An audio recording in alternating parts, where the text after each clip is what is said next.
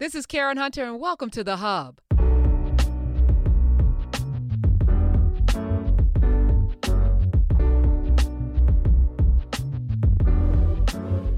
Y'all know I watch way too much television, and it's okay. That's my escape. You have your vices, I have mine. And I first met her as Misty Knight on Luke Cage, which at that point was the blackest show on television on Netflix. And now I was like, last season, I saw Misty as a judge in All Rise, and I was like, okay, I got to support my sister who's out there. She don't know me, but I'm gonna support this show because I don't see black judges often, women, period. Shout out to Houston though, because y'all had like 19 of them that you elected. But she's in L.A. County. Lola Carmichael, she plays on All Rise. Let me welcome to the show for the first time the one and only Simone Missick. Welcome. Thank you. Thank you. How you doing? I'm doing good. I'm staying safe and healthy. Okay. Yeah. Now, I've talked to That's the several number one actors. I talked to Falake from Bob Hart Abishola and CBS, which you're on. They decided with that show to not even talk about the pandemic, not talk about the racial unrest. They're going they're just forging ahead with, escape, which is what television is. But y'all, Yeah. first episode of season 2, bam, we're right in the middle of protest. You literally put your body in front of a young girl that the police pulled a gun on. I was like, okay, this is very real. Y'all got your masks on. Everything's being cleaned, wiped down, pandemic, clear out the building. And as I was watching it, I was like, I'm doing the math count. Did they have to tear up the script? Because I don't think this is where y'all were going when you first started season 2. You know what? It actually was. It actually was. When we finished season 1, there we had to change. We had to take a pivot. We decided to do the COVID episode. We were the first scripted show to, do a show in quarantine, an episode in quarantine, scripted drama. And no, this was not the jumping off point for Lola for the second season. But CBS very early on looked at what happened and people's responses from that season finale and said, okay, take this and run. And our writers just literally did that. They said, oh, so we can talk about COVID and everything else, because, we had done that at the end of the first season. And so what the things that they had planned definitely shifted, definitely changed from what they had intended for the second season to where we are now. Did the writers' room change? Because I'm seeing a heightened sensitivity to racial awareness that I haven't seen recently. We were talking a lot about Lovecraft Country on this show. There seems to be, Shonda Rhimes is doing a whole host of things. It's Kenya Barris and Obama's, like everybody now is producing content. And, even Michael B. Jordan, who is the sexiest man in the world, had an edict that his sets have to be culturally aware, but have people who look like him, at every aspect of any set that he's on. What is your writer's room looking like right now? So D. Harris Lawrence came on at the end of the year of last year. So she became co-showrunner in December. And she brought with her a young woman named Brianna Belser, who another Black woman came to join. And they closed out the first season. Second season, we have 2 new Black writers, in addition to those 2 women, 2 new Latinx female writers, and another female writer who's a white woman. She's a little bit older in terms of experience in life. And so it feels like, in addition to the writers that returned from the first season, most everyone is represented. Even in the room, our script coordinator is an Asian woman. And so those conversations that are surrounding what is happening to the characters are also happening in the room. And they were happening during those months that they were trying to build out these scripts. And I think it shows very much so in these first 2 episodes. You know, Dee wrote the series opener, the season opener for season 2, and Kim Harrison wrote the second episode because it's a 2-parter. And for me, having 2 Black women handling the subject of Black Lives Matter, the Black body, protecting the Black body, the desire of the Black woman to always try to protect the Black body, not just of men, but of children and of themselves. That is something very innate that these women experientially know. And so even with, you know, the concepts that we're tackling and the subject matter that we're tackling, you know, there is clearly an awareness on all of the writers' parts. It doesn't matter their race, their gender, their sexual, you know, orientation. They're all very aware that you can't just gloss over it in a traditional network way. Like, this is the opportunity that most people dream of, to be able to handle subject matter like this and to do it on a network like CBS, where we don't necessarily see it done from this lens and this scope. Coming off of Luke Cage, where you were badass. I mean, if y'all ain't seen Luke Cage, y'all gotta go see. Y'all gotta just go down that rabbit hole. Misty shows up in so many ways, right? When did you get the call for this script? And did your performance in Luke Cage have anything to do with you sitting on that bench as that judge? Well, I think, you know, experience begets experience. So they definitely, I think, knew my work and said this woman has the potential to carry a show. But Luke Cage ended in October, November of 2018. And after that, I went off and did a show called Altered Carbon for Netflix, and was there working in Vancouver for a couple months when I got the call that they wanted to see me for this project. And, you know, when I read the script, I fell in love with Lola. It was like she was so counter to Misty, you know, still a woman in the justice system, but definitely, you know, at a different stage in her life and in her career, and a woman who was married, a woman who was reaching the pinnacle of her career at a young age and going through a transition.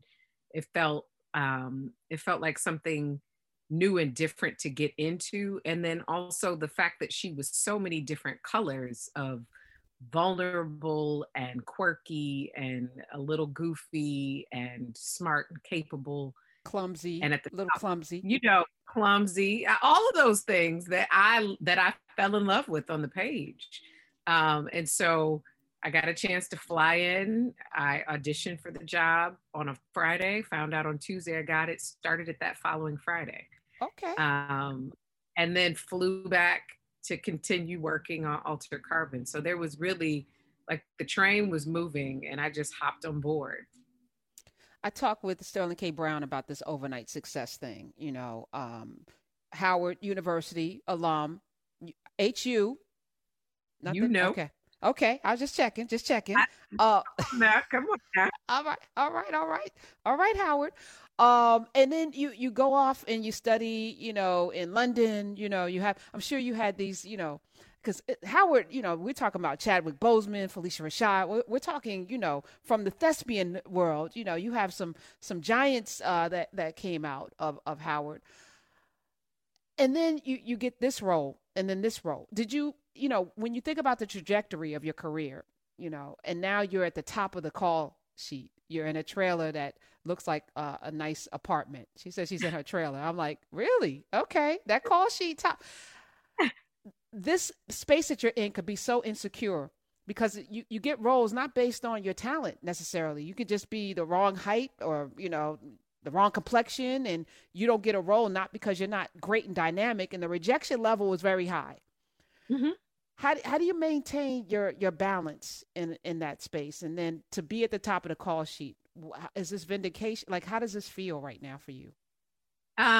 It feels amazing. It feels like something that I've been preparing for a really long time. Um, and there was there were 10 years of no's.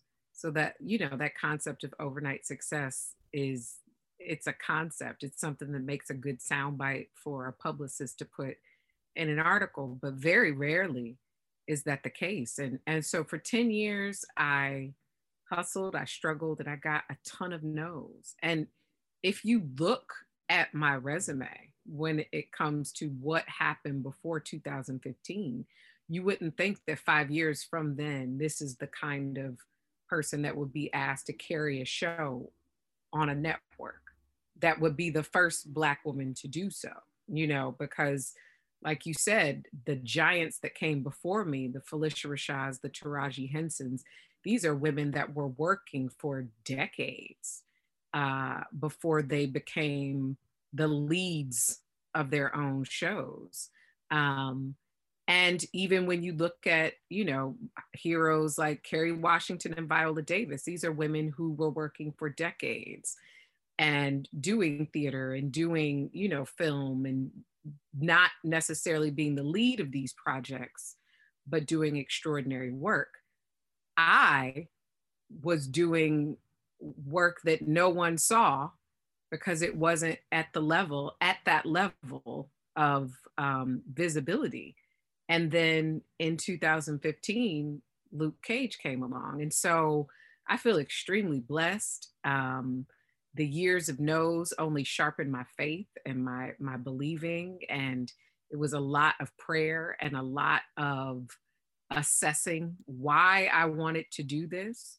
Was it what I felt like I was meant to do? And once I figured that out, like, okay, no, this is what you're meant to do. This is what because you can only handle rejection for so long before you start to do a self-check. Like, oh, okay, am I irrational? Is this improbable? Of course it's improbable, but is this what I'm not supposed to be doing with my life? And every time I would pray to God, like, listen, just take it away. Just take away my desire. Just show me what I'm supposed to be doing so that I can go off and do it, because this ain't it. Every single time I would get a job, and it would never be the job. It would never be, and now you're doing 3 episodes on such and such. None of that. It would be like, here's a commercial. Here's a short film. Here's a play. And once I realized that those questions were not going to get answered in the way that I was asking for them to get answered, I was like, oh, okay. I get it. This is what I'm supposed to do. I just have to wait. And the waiting went from being frustrating to being an exciting part of the journey.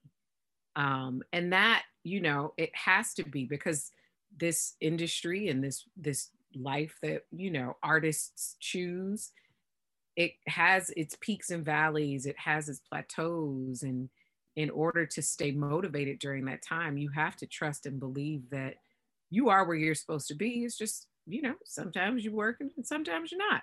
And I've had 5 glorious years of working at a level that I'm extremely proud of. How are you managing? Because I think also your husband is also in the industry, and to have both of you with y'all might understand because you're both in it, but the insecurity of the ebbs and flows to be in the trailer now with the checks that are coming, the CBS checks got to look a lot different than those checks you were getting for commercials. How are you managing that differently? Honestly, the responsibility is greater, and yes, the checks are larger, but the lifestyle hasn't changed. We still, belong to Bible study groups. We still, wake up in the morning and pray together and listen to the word. We still, with COVID, there's only so many things you can do anyway. But, once the success, quote unquote, happened, it wasn't like, I got new friends. I got new stuff. It was definitely not that. And the beautiful thing about being married to an artist, specifically an actor, is that you have someone who understands the journey. They understand what you're going through. And they motivate you. So like you said, those no's still come, still get the no's, still audition for stuff and still don't get it. And so it doesn't, neither of us have reached a level of success that is rarefied air where you spend all of your time saying no to things. That's, there are very few people that exist in that space, very few Black people, very few Black women that exist in that space. And so it's recognizing for me that a no from a casting director or a producer or a director is really just God saying, not now, and this isn't for you. So I still relish the no's because it's like, oh man, I thought this was gonna be it. This ain't it. What else is coming? What else is gonna be amazing? Because I thought this was amazing and this ain't for me.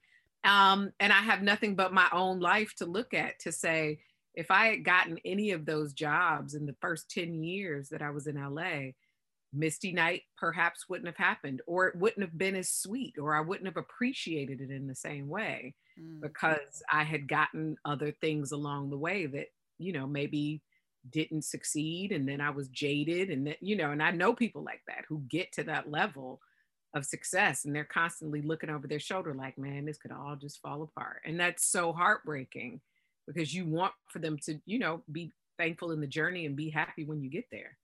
Speaking of thankful, Dorian Missick, tell me one wonderful thing about him. Oh, just one. Gosh, just one. He is the epitome of we say go baby go in our household. Like he's my number one motivator.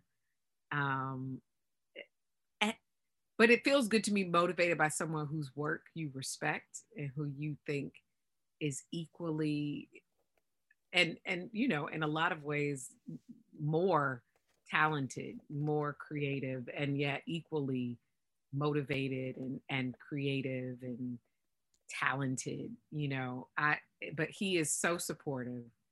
There are things where I'll go, that was just, and he's like, no, go baby, go. It was great. I believe in you. You got this. And I'm like, you just love me. But yeah, he's I'm awesome. wishing the Missick family a happy Thanksgiving.